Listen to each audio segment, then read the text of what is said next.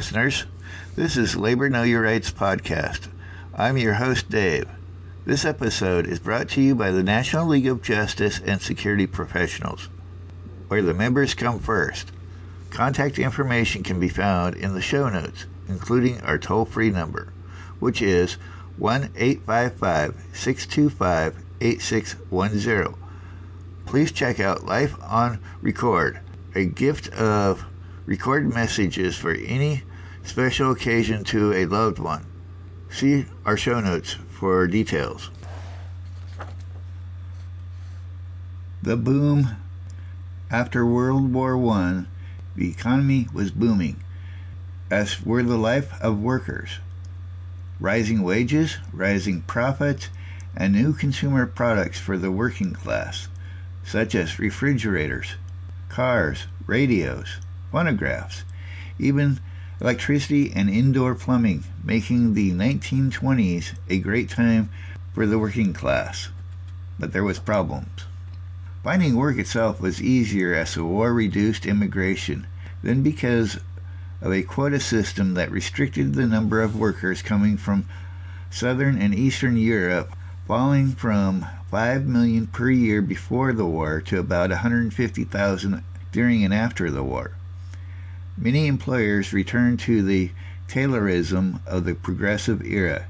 Even the most skeptical of the old dog-eat-dog theory are being gradually persuaded from the sheer cold pressure of the facts that war doesn't pay in this complicated world of ours. A well-ran plant is dependent more and more upon the management of men than upon the organizing of machines, said one Chamber of Commerce leader. G. Elton Mayo, an Australian sociologist and organizational theorist, conducted research between 1924 and 1932 at Hawthorne Telephone Company just outside Chicago. By adjusting the lighting to the levels the workers preferred, he found that production increased. His conclusion was employees responded positively to being noticed and having something done on their behalf. Certain factors such as praise from the supervisor, simple job perks, the feeling camaraderie with co-workers actually appeared to outweigh wages as integers of overall worker happiness. What became known as welfare capitalism, the giving of paid vacations, bonuses, pensions plans, picnics, and sporting events helped the open shop fight. Chairman Albert Gary of U.S. Steel, which spent $10 million a year on employee benefits in the 1920s, summed up the philosophy saying, "Because it's the way men ought to be treated, and because it pays to treat men in that way."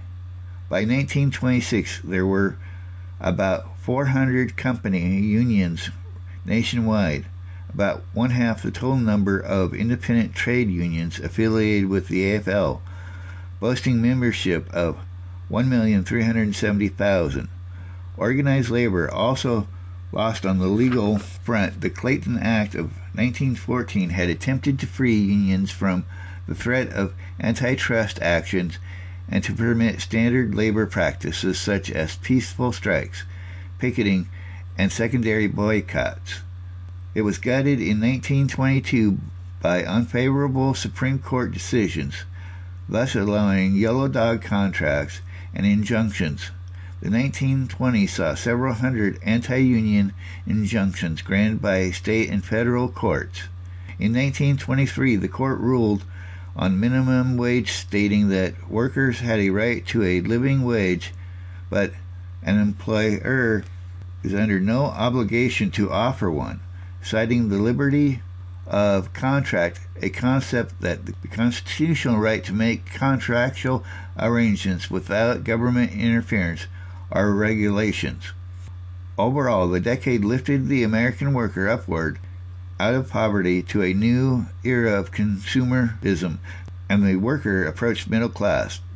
But it left the same dynamic in which management held all the authority, and the worker still lacked the right to collective bargaining. It also left a weakness that soon would be revealed, A business's generosity towards its workers only lasted so long as it was profitable to be so. All the benefits and perks vanished as the economy collapsed in 1930. Many companies tried to honor President Hoover's request to not cut wages, and many cut hours so as to avoid layoffs, but it was to no avail. Franklin Delano Roosevelt said, on assuming the presidency in 1933, "Our economic condition, a depression so deep that it is without precedent in modern history." Roosevelt had used the expression "a New Deal" to the American people at the 1932 Democratic Convention, where he was chosen as his party's candidate, and pledged that the federal government has always had and still has a continuing responsibility for the broader public welfare. That responsibility would be tested at once, for the day he took office, between 1/3 and 1/2 of American workers lacked a job. Tens of thousands of homes and farms were in foreclosure. Banks had failed, and in the cities the traditional civic and church-based charities had ran out of resources to help the indigent. What marked Roosevelt's New Deal from the start was its willingness to challenge the moneyed interest, the economic royalists, as the president called them, and to put the U.S. government to work solving the problems of everyday people. The power of the few to manage the economic life of the nation, Roosevelt would tell Congress, must be diffused among the many or be transferred to the public and its democratically responsible government. Despite concerns, Roosevelt was not out to revive the antitrust antagonism of prior decades. His desire was to obtain results. He would work with the corporations, with the big city political machines, and with workers and their unions. The crisis was immense, a national emergency as it was described in the preamble to the National Industrial Recovery Act, also known as the NIRA, soon rolled out by Congress. The NIRA created an enforcement agency in the National Recovery Administration, which was to frame a working partnership between business and government to get the nation's economy back on track. In March 1932, the Norris-LaGuardia Act did away with yellow dog contracts and, most importantly, removed the court from labor disputes. Thus, the threat of injunctions, which removed the threat of intrusion of the militia or U.S. soldiers to enforce an injunction. This opened the door for unions to use strikes, boycotts, and maneuver more spontaneously, but still, other than for railroad workers whose rights to union membership under the Railway Labor Act of 1926, most employees could still be dismissed for union affiliation or forced into company unions, and the right to collective bargaining had yet to be secured. Roosevelt and Labor Secretary Francis Perkins did not perceive a need for workers' representations or collective bargaining elements in the New Deal. Labor unions were generally weak, and it appeared the government could do more for workers directly than by empowering unions. Roosevelt said, "No business which depends for existence on paying less than a living wage to its workers has any right to continue in this country." But he was also cautious about ceding too much authority to workers' organizations. In 1933, Perkins was touring the steel-making facility at Homestead, Pennsylvania, when she seen a group of steel workers. The mayor told her she could not give a speech at City Hall. Perkins suggested they go to the city park. The mayor said it was illegal to do speeches in a city park. she spotted a post office and told the mayor, as Secretary of Labor, she was allowed to give speeches wherever a U.S. flag was flying. So standing on a chair in the middle of the lobby, she spoke to the workers and listened to their concerns. The first woman cabinet member in the country's history, Perkins received scrutiny from the press. It was said her clothes looked as though they had been designed by the Bureau of Standards. She proved a staunch advocate for unions, particularly as she became impressed by their response to the organizing opportunities afforded by the New Deal. Senator Robert Wagner of New York and the UMW's John Lewis also contributed to the discussion of the administration's labor strategy. Wagner thought the only way out of the Depression required kickstarting industry by increasing consumer purchasing power, which could only be done by turning workers once again into buyers. Reducing unemployment meant stabilizing the workforce, a function both men felt organized labor could provide. The idea was that secure means of redress in place, labor unions would gain confidence and their leaders would not be driven to prove their mettle through strikes or the threat of strikes. And as labor developed new habits of restraint and enjoyed reasonable expectations of fair contract negotiations, so too would management grow less paranoid and cease trying to disrupt workers from organizing.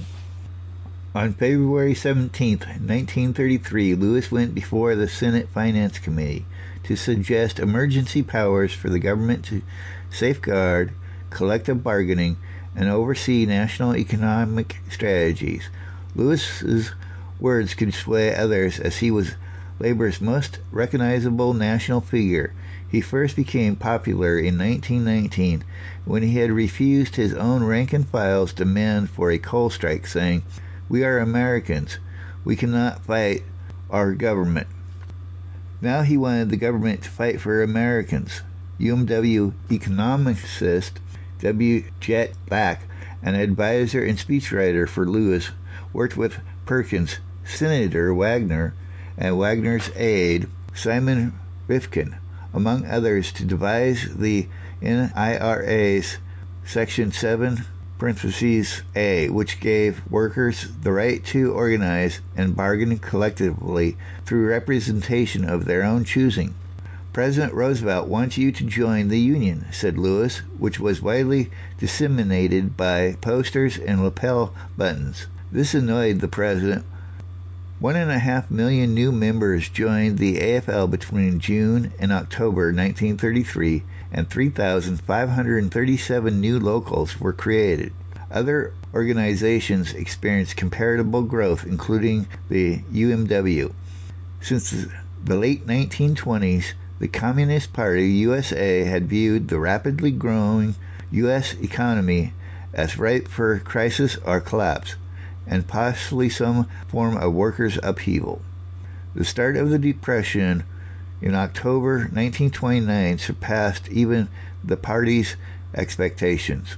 Wages fell precipitously in Alabama textile mills as they did in the major industries of Pennsylvania, Ohio, and Michigan. Tens of thousands of jobs were lost, and for those fortunate enough to have work, the available days and hours of employment were reduced.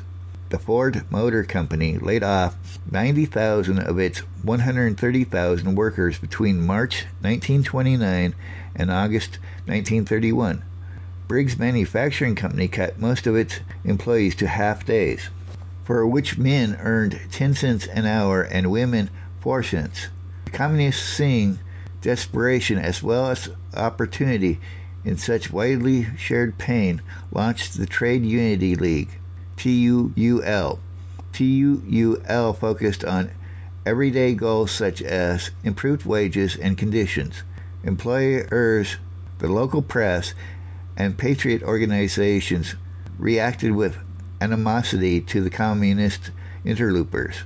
Management frequently used their presence as an excuse to avoid any chance of reasonable negotiations or settlements with workers.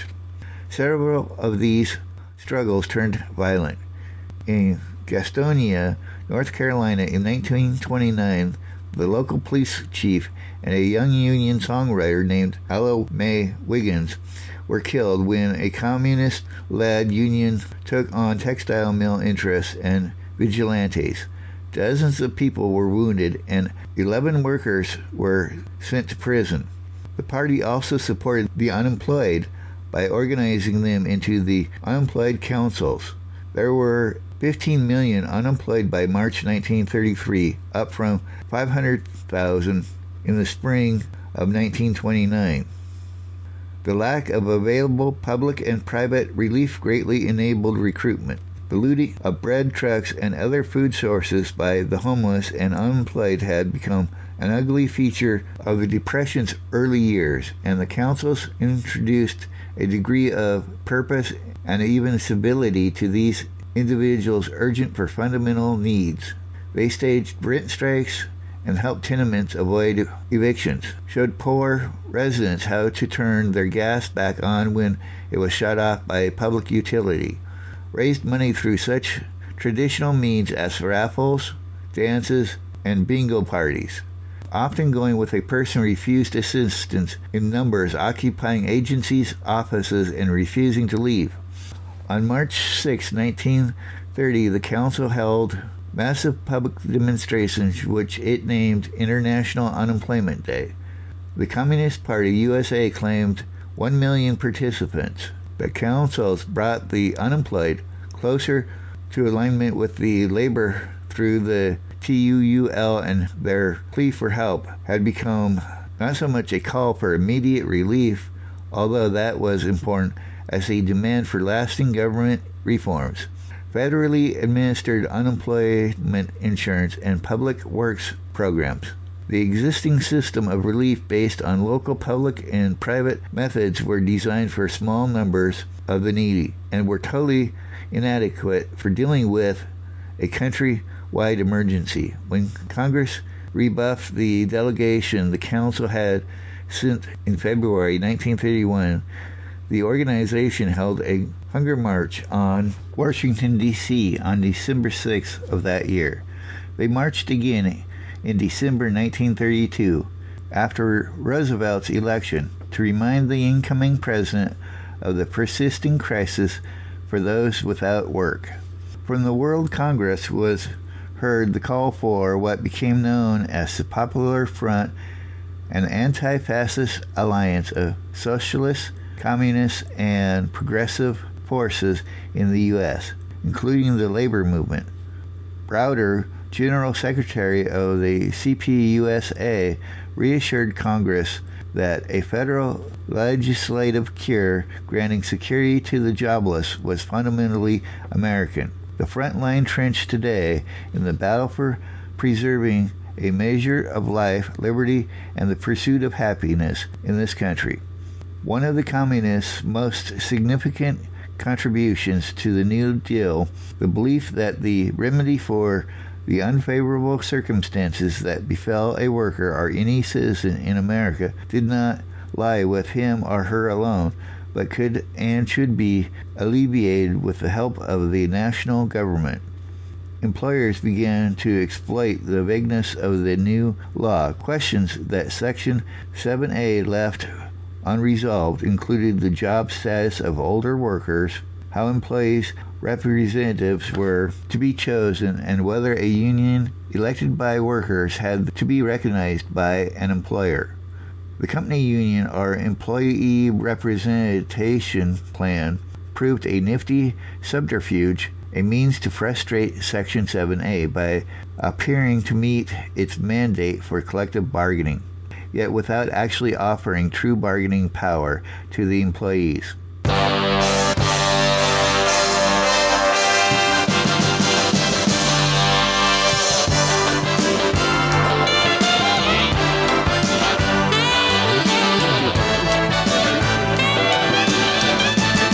Podcast with your family and friends. Please rate our podcast on iTunes. It helps others find us. If you want to contact us to suggest a topic, have a question, or just want to say hi, our contact information is in the show notes, along with our sponsor, the National League of Justice and Security Professionals, where the members come first.